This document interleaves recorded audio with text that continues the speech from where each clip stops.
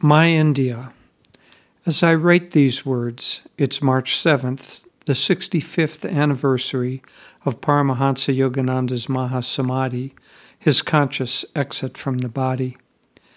He left this earth in a dramatic fashion at a banquet in Los Angeles in honor of the visiting Indian ambassador. After a short and very sweet talk, the great master recited his poem, My India. As he read the final lines, his body slipped to the floor. His soul departed for higher realms. He had predicted the time of his passing and has said that he wanted to die with, quote, his boots on, serving as he always had, as a teacher and model to all receptive seekers. A great master's acts are never without intention, especially such a significant one. Let's look at My India, not just as a lovely poem, but as his final words of advice to us. The last touching sentences are, Hail, thou mother of religions, lotus, scenic beauties, and great sages. Thy doors are open wide to welcome God's true sons from every corner of the earth, where Ganges, woods, Himalayan caves, and men dream God. I am hallowed. My body touched that sod. The essence of the poem is the essence of his entire mission. The purpose of life is to know God.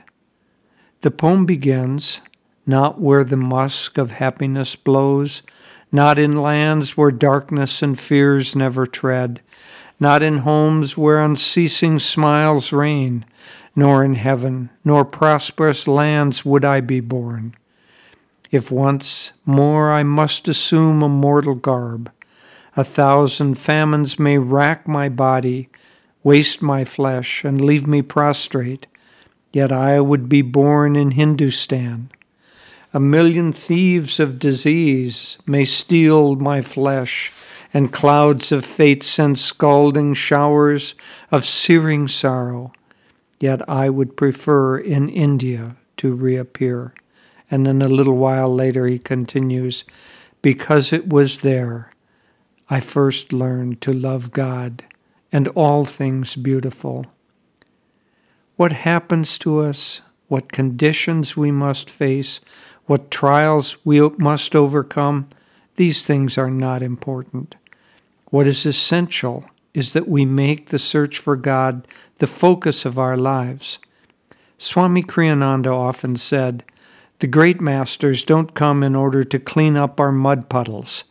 They come in order to help us get out of them. In his poem, Yogananda says that if I must dream another birth, let me not seek a pleasant one, but let my dream be filled with yearning to know God.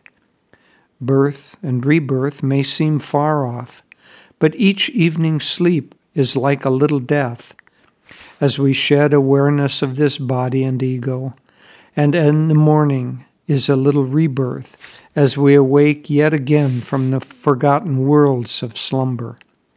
Before we sleep, let us resolve to be reborn in the morning in the state of consciousness where God is foremost.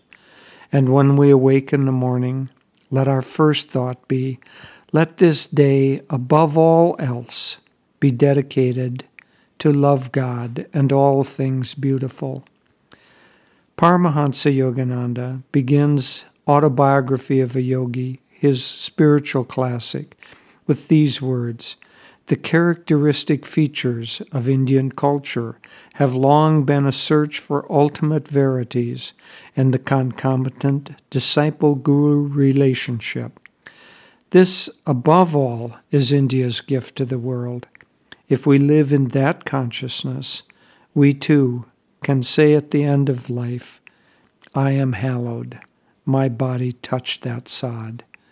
In deepest appreciation, Naya Swami Jyotish.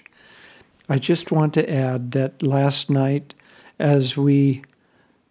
just before we celebrated Master's Mahasamadhi here at Ananda Village, we looked out of our window and there was a beautiful formation of a combination of rainbow and cloud together, like nothing I have ever seen before, as if the rainbow, which we normally see as a crisp, clear arc, had merged with the cloud, which we often see at sunset from our window here at Ananda Village.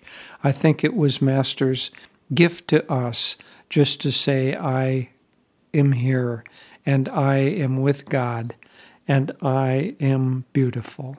God bless you all.